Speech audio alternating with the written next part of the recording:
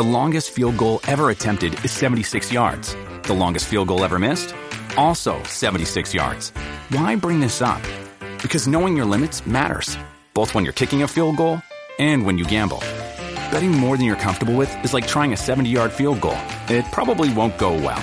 So set a limit when you gamble and stick to it. Want more helpful tips like this? Go to keepitfunohio.com for games, quizzes, and lots of ways to keep your gambling from getting out of hand.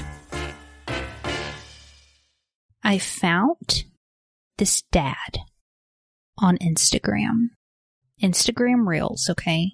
He calls himself the Tidy Dad. Let me say that again. The Tidy Dad.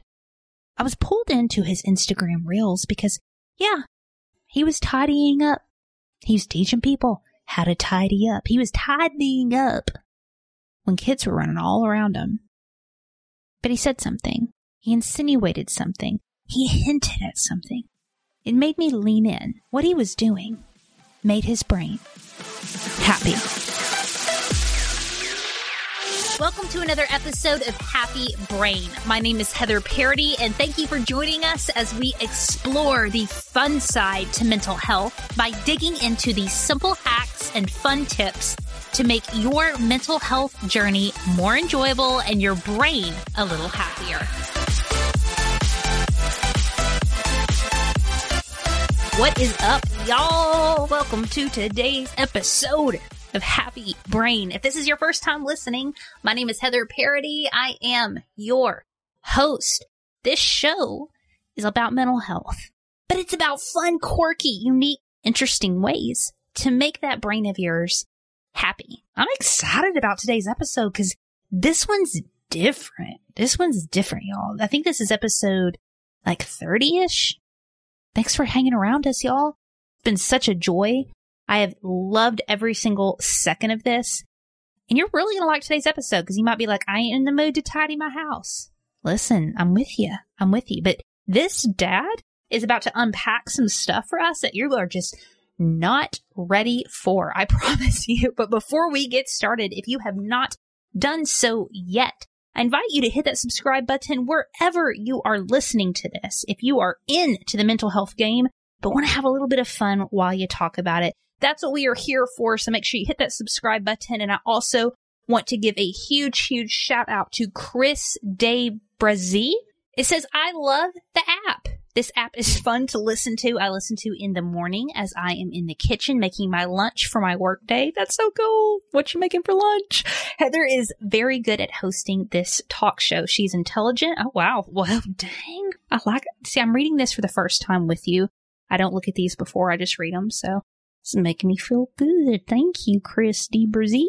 She's intelligent and pretty comical also. I don't know why they laugh. You're pretty comical. That's like, I get that a lot. Like people are like, yeah, you're a little humorous. I'm like, thanks. And the app does help, quote, lift me and make me feel happy. Oh, that's so cool, Chris. Thanks so much for taking a second to leave that review. And I really hope that you're making an awesome lunch today. I love lunch. I love breakfast, and I love dinners. But listen, if you have not done so yet, leave us a review. I'd love to give you a shout out on the show, but let's go ahead and get into this tidying for mental health. I connected with The Tidy Dad over at thetidydad.com and at Tiny Dad over on the IG. And he was talking a little bit about mental health and the power of tidying. Why tidying? Yeah, so on Instagram, I'm known as Tidy Dad, and I am a promoter, I like to say, of tidy, simple, and joyful living.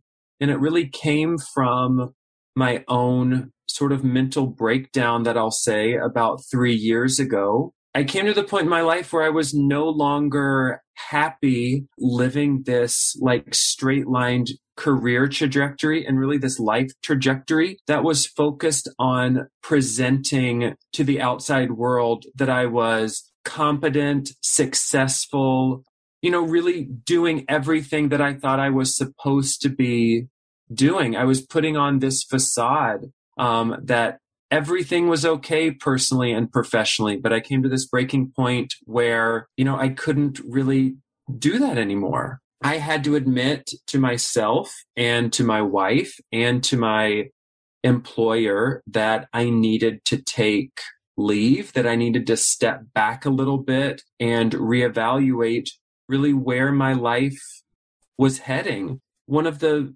biggest decisions that I made was to step down from my job as a school administrator, to take leave to spend time with my family. I ultimately decided to return to teaching, which was my true vocational passion. But in the process, I worked on tidying up my life. And part of that was tidying our physical space. The other part was spending a solid 3 years in therapy, really understanding my motivation and desire to pursue things really with the goal of pleasing others and trying to help and support others without thinking about my own mental health and well-being.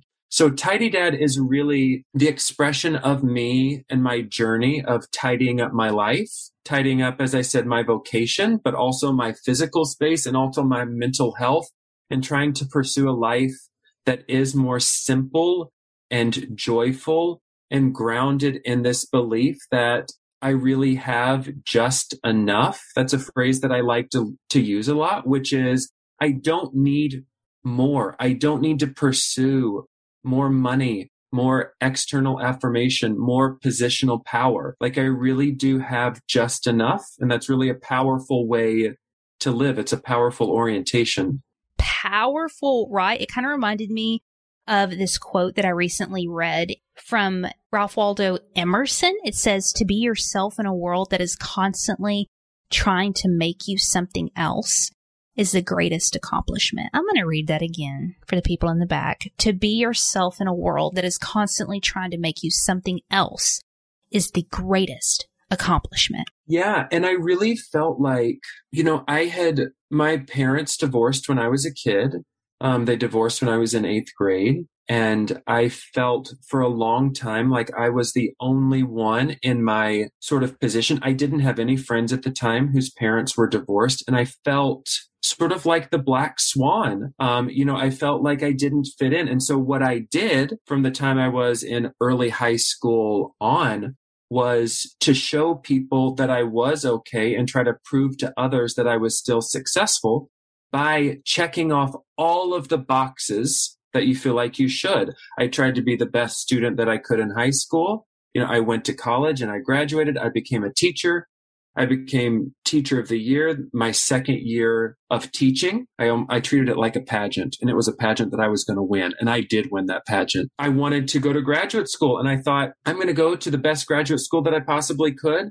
So I applied to Columbia University in New York City. I got accepted. So my wife and we moved to New York. I went to school part-time. I taught full-time. I was balancing all of that. And then I became a dad. And I was like, you know what? The way to make more money in education is to move into administration. So that's what I'm going to do, because I need to financially provide more for my family. Even though that meant I was giving up family time, I was taking on more responsibilities. I thought, I can manage working 12 to 14 hours per day because I have to prove to people that I'm helpful and confident and competent in what it is that I do. But then I reached the breaking point. I was walking to school one day and I was standing at the crosswalk, and I literally thought to myself, and I had it was when my second daughter was born. So I had the 2 kids at home, and I thought it might be easier to just walk into traffic right now. And there's just too much, there's too much going on. And that was the wake up call. And I spoke to my wife and I was like, something has to change. And she was so supportive, obviously, of me, taking the steps that I needed to begin that process of tidying up my life.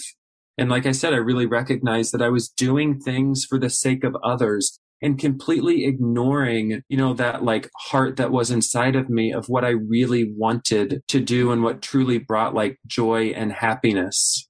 There's so much symbolism in, you're talking about physically tidying up your house and tidying up your life. What is the underlying theme? What's really happening there when we begin to tidy? Tidying, the process of tidying, first you have to unearth the mess and the underlying causes of that mess. So in our physical space, you can buy all the beautiful organizing bins you want, but it doesn't actually hold or actually deal with that underlying mess. We can't just stuff things away. And so tidying is really the process of like bringing everything out and then starting to bring order to that mess. And so with our apartment, I was a great stuffer away of things behind closed doors, between my closet or drawers. When people walked into our home, it looked very tidy. But when you opened any sort of cabinet, it was a mess, or any sort of closet. And the same was true for my personal life, that people thought I was very successful and that I was doing everything that I wanted to do. But yet deep down, I was miserable and crumbling inside. So what I like to tell people is that, the process of tidying your physical space, or the process of tidying your personal life, starts with bringing out that mess. You have to open everything up. You have to empty all of the drawers, and then you have to sit with the mess. Like I'm not looking for, like I said, those like beautiful organizers or those bins to just start to stuff things away again. It's like we really have to sit with the mess and then develop a plan for like what to do. And sometimes that means like purging and getting rid of things. We got rid of a lot of possessions in our home that no longer served a purpose for us. And in my professional life, I decided that that promotion that I had taken was no longer serving a purpose. So I had to admit, I don't want to do this. And I had to get rid of that job responsibility, and go back to what my actual love was. So there's so many parallels to tidying our physical space and our mental space, but it really does start with dumping everything out, seeing what that big mess is, and then developing a plan for what to actually do with it. You have to sit with the mess. I told you guys y'all weren't ready for this. He is bringing it home today. I felt like I was having a little bit of mental health church. You have to sit with the mess. But sometimes that feels super overwhelming, right? Like metaphorically and also too practically. Let's, use tidying as a metaphor. You're sitting literally within the mess of all of your stuff. And sometimes you just don't even want to approach it because it's so overwhelming. It seems daunting. Yeah. And I think that for me, I actually started with my personal possessions, and I started with my clothing. Because for so long, I had focused on everyone else around me. I mean, as a teacher and as a school administrator, my job is to deal with and manage the problems that other people have. I'm in a helping profession where it's my job to sort out with the kid what's going on in the classroom, or try to come up with a new, way to approach the learning. And the same with being a dad. I'm constantly sort of trying to meet the needs of all the individual kids without, thinking about myself. We flipped bedrooms with our girls. We gave them our larger bedroom. We took the smaller bedroom. And so my first task was I had to get all of my clothing to fit inside my 14-inch closet. And that was really like a metaphor for other things, but I had to look at all of my clothing, actually determine what sort of brought joy, what did I like, what did I not like, and make decisions about what I was going to keep in order to fit it into that 14-inch closet. And to this day, it's been 3 years. I've maintained my wardrobe. I've maintained my closet. I am not a minimalist, but knowing that I was able to get all of my things in that 14-inch closet just brings me so much joy. And so when people talk about where do I get started, do not start with other people's things. Start with your own. Don't start in the kitchen. Don't start with kids' toys.